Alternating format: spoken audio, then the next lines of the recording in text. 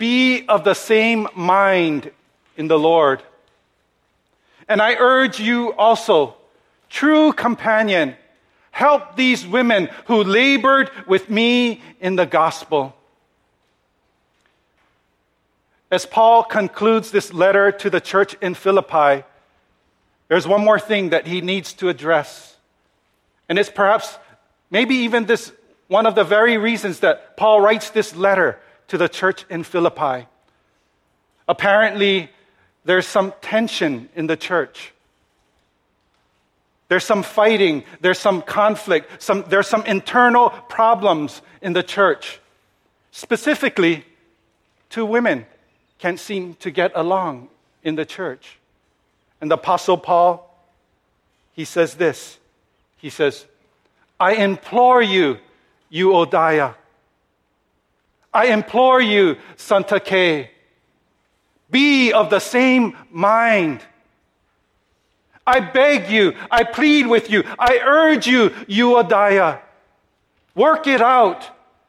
I plead with you, I beg you, I urge you, Syntyche. Work it out.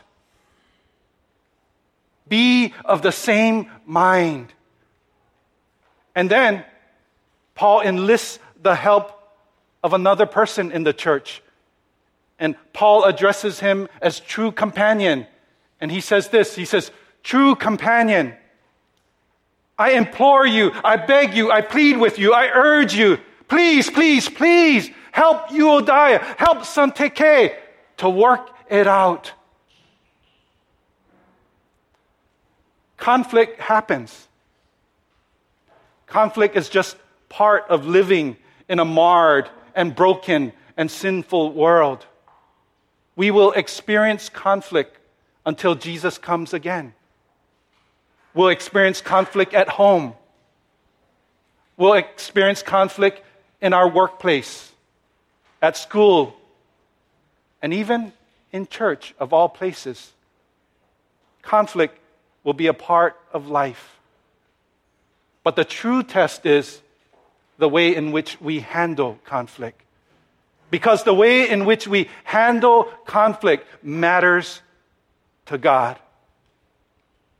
This morning, I want to talk about three types of people as it relates to conflict. The first type of person that I want to talk about are what I call peace breakers. Peace breakers. Peace breakers are people who go out of their way to cause conflict and division. Peace breakers are troublemakers. Peace breakers are people, you have people in your life that they disagree with you about everything. And most of us in here, we're not peace breakers. We don't wake up in the morning and say, oh gosh, I want to be the bestest peace breaker ever. What can I be? What can I do to be the most excellent peace breaker ever? We don't do that. We don't wake up in the morning and say, I want to be a peace breaker. Most of us, in fact, all of us in here are well-intentioned people. We're not peace breakers. But I want to call out a potential blind spot. And it's in the way that we use our tongue, the way that we use our words. You see, the way that we use our tongue can sometimes cause us to be peace breakers. I preached about this back in January, but I just want to review this a little bit. I think it's appropriate. In Proverbs chapter 18, verse 21, listen carefully to what the Word of God says. It says, death and life are in the power of the tongue. Death and life are in the power of the tongue. Our tongue has two options. Our tongue can choose to utter death words, or our tongue can choose to utter life words. Let's look at death words. Death words are words that mean very little and do absolutely nothing but make people's day worse. Death words are peace breakers. And God warns us in the Word of God over and over again not to use death words, not to gossip, not to criticize, not to judge or label or insult or condemn. When we use our tongue to talk stink about a coworker, when we use our tongue to lash out at our spouse, when we use our tongue to gossip and criticize, we become peace breakers. The alternative is life words. Life words have the power to make people's day better. Life words are words that encourage and build up. And God intends that the people of God use life-giving words. A well-timed, life-giving word has the power to urge someone to not give up. A well-timed, life-giving word can inspire hope in someone who might be depressed. A well-timed, life-giving word can spark passion in an otherwise life that is full of despair. A well-timed, life-giving word can renew confidence when insecurities have the upper hand. As Christians, we are commanded to use life-giving words. Church, death and life are in the power of the tongue. There is much power in our words. Our words have the power to bless or to curse. Our words have the power to encourage or discourage. Our words have the power to build up or to tear down. Our words have the power to heal or to hurt. Our words have the power to inspire or to dampen one's spirit. Our words have the power to make people's day better or to make people's day worse. Death and power, death and life are in the power of the tongue. We are all on this journey called life. And there will be seasons in our lives when the road will be kind of treacherous. And there will be days when your coworker or your family member or your friend will feel tired and weary. And it's in those times where God encourages us to use life-giving words to spur our friends, to spur our family members to keep on keeping on. There are many people in your circle of influence that are tired, that are restless, that are angry and depressed and empty and worried and broken and in pain. Use life-giving words to build them up and encourage them in the Lord. The second type of person I want to talk about as it relates to conflict is this. It's called what I call peace fakers. It's kind of an interesting word, peace fakers. What's that, Pastor Thomas? Peace fakers are people who don't want to rock the boat. Peace fakers are people who don't want to cause any waves.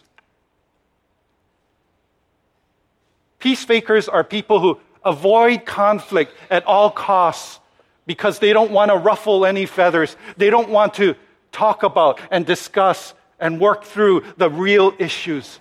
Those are peace fakers. But here's the problem with avoiding conflict at all costs, because you don't want to ruffle any feathers and you don't want to talk about the real issues and the real problems and try to come up with a solution. Here's the problem with that. You are settling for a fake, a counterfeit kind of peace. And we don't want a counterfeit, a fake kind of peace. And so here's the alternative. The alternative is this: speak the truth in love. Speak the truth in love. Yes, sometimes the truth will hurt. But if possible, speak the truth in love. And when you're ready to speak the truth in love, make absolutely sure that your heart is right. And remember, there's always a right way, a right time, a right place, and right spirit when you speak the truth in love. I'm one of those guys that likes to be organized and uncluttered. And so one of the areas that I love to be organized and uncluttered is my refrigerator. Anyone else like me that wants an uncluttered and organized? You too? Only a few of you. Oh my gosh. You guys need to invite me over for dinner so I can unclutter and organize your refrigerator for you. And so every workplace that I've ever worked at, I actually vote myself and designate myself the official refrigerator cleaner.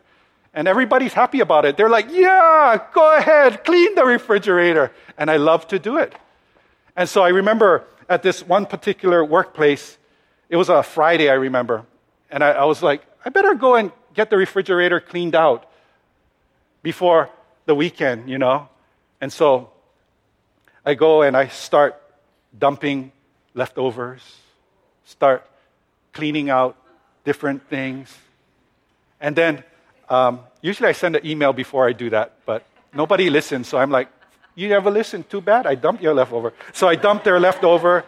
And then I look, and on the very bottom shelf is like this really nice Tupperware.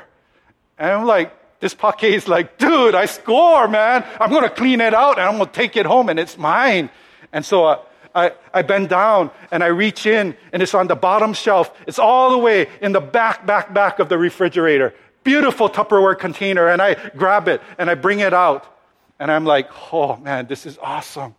Beautiful container, beautiful Tupperware. And I open this Tupperware and the grossest, nastiest, foulest, stinkiest odor permeated the entire office. I mean, it was serious. I'm not joking. There was mold and bacteria and fungus growing all over inside this Tupperware.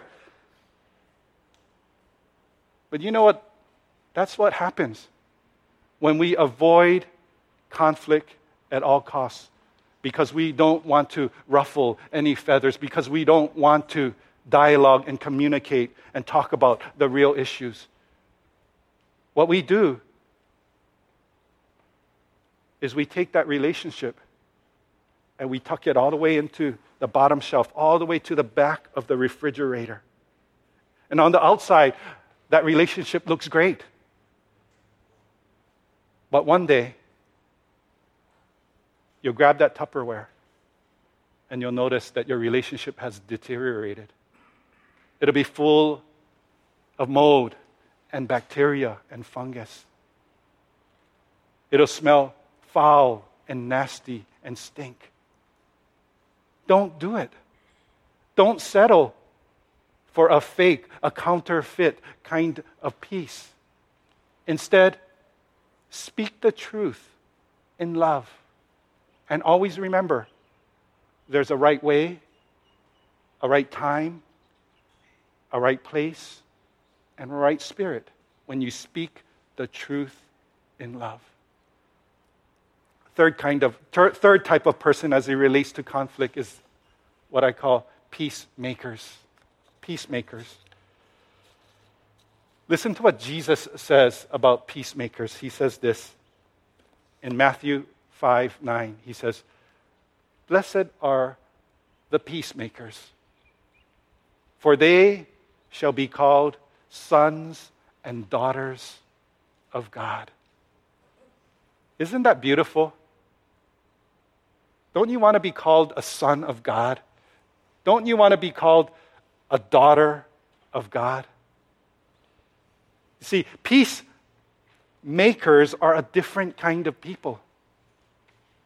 They're different from peace breakers because they understand that death and life are in the power of the tongue. And so peacemakers, they set a guard over their tongue. They think before they speak.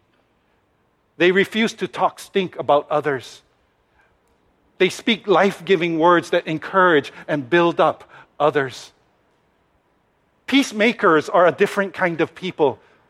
They're very different from peace fakers. They don't avoid conflict because they're scared to dialogue and go through the difficult issues. Instead, they value relationships. And they're willing to make the first move. And they understand that they need to speak the truth in love. Peacemakers are a different kind of people.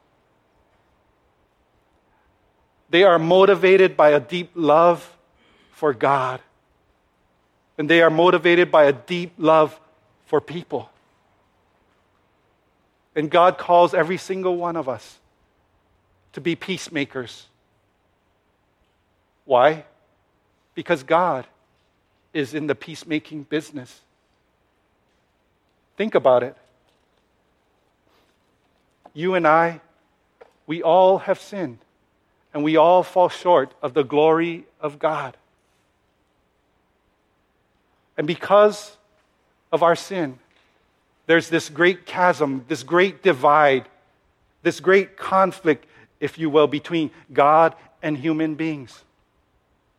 But God values the relationship. And so God makes the first move. And God sends His only begotten Son, Jesus Christ, to bridge that gap, to bridge that divide, to bridge that chasm, to bridge that conflict. And Jesus Christ, the greatest peacemaker of all, they call Him the Prince of Peace. He steps across the cosmos and He dies on an old rugged cross for our peace. Take a look at what Isaiah 53 says about what Jesus did for us. It says, "Surely Jesus bore our griefs and carried our sorrows. Yet we esteemed Him stricken, smitten by God and afflicted. But He was wounded for our transgressions. He was bruised for our iniquities. The chastisement for our what? For our peace was upon Him. And by His stripes we are healed." God is in the peacemaking business. And He desires that all of His disciples, all of His followers, be peacemakers as well. Imagine if a stranger walked into our church and he looked around and he says, "Gosh, that guy there, Christian. That guy there, Brian. That guy there, Jeff. They're sons of God. I can tell by just looking at the way that they are peacemakers." Imagine if a stranger walked into our church and looked in and said, "Gosh, that gal there, Angela, that gal there, Nadine, that gal there, Hope, that gal there, Janice, that gal there, Bev, they're daughters of God. I can tell just by the way that they are peacemakers." Church, let us be a different kind of people. Let us not be peace breakers. Let us not be peace fakers. Instead, let us be peacemakers. For blessed are the peacemakers, for they shall be called sons and daughters of God. Amen. Let us pray.